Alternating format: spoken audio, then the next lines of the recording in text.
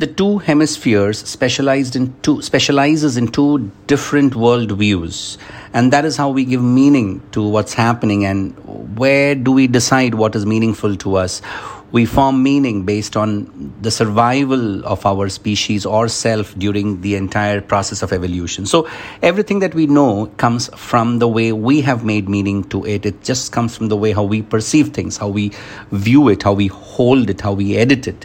And all of the input, the processing, the representation, and the lead systems that we have is through our senses and sensory participations, which is the VAKOG, the visual, auditory, kinesthetic, olfactory, and gustatory. And the areas and the arenas where we hold it is LSIP, right? We discussed this in the very first lecture, the language, the somatic mind, the body, the breath, I for inner imagery and the quality of the inner landscape, and P, the psychoneuroimmunology, the external representation or visualization or feeling the presence of it on the outside, and the deposition of the timeline. So, and as we look at things, the corpus callosum is very, very selective. It decides what to pick up from both of the views, and that's again what we discussed as the nature and the nurture. So, even though we are continuously living in the two different world descriptions, which is constantly being given to us from the left hemisphere and the right hemisphere, for us it doesn't seem so, because below these descriptions and constant supply of information from both the hemispheres, just about below that is the consciousness. There lies the meta center that brings everything together to us, which we filter based on the criteria, and that decides to what we are attending, or that decides what we prioritize. So that is how we give meaning to experience, or meaning to images, or meaning to anything that we see, feel, sense around.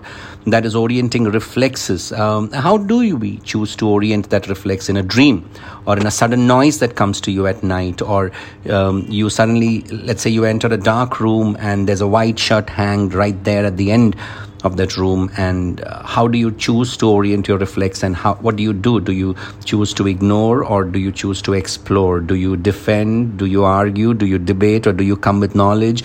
What do you do?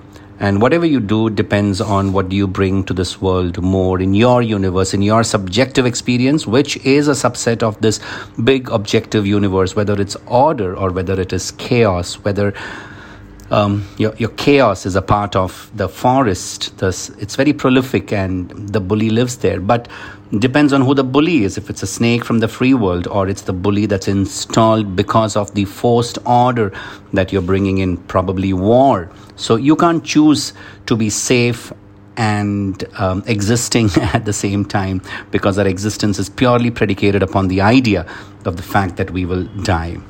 We can choose to be stronger, so we don't need to put all our life to build the wall so high that we construed this garden as a safe space. Well, we can let that garden be a part of the forest and know that we can enjoy it while it lasts, and yet be strong, so we can contend with the snake at the same time. For anything to come into existence, we must be so aware that there is an element of resistance, because things are never predicated on one pole. That's what Judy and Bateson, they both would say, that it takes two to know one. That's the yin and the yang idea, or the dark and light, or the crest and trough, or Ram and Ravan. So it's in the integration of the two. It's not in the annihilation of one. And it's pointless if you're going to destroy and discriminate and devastate one, because that's extinction, and that's bringing in the disparity, and that's a horrible dichotomy that you would be living into.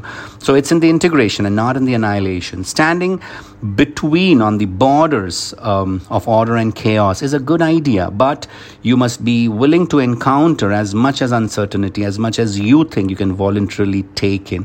Well, that's standing on the zone of proximal development, because every time you reach this position of strength, so-called, or safety, so-called, you're going to descend into chaos. And that's what we saw in the world during the COVID times.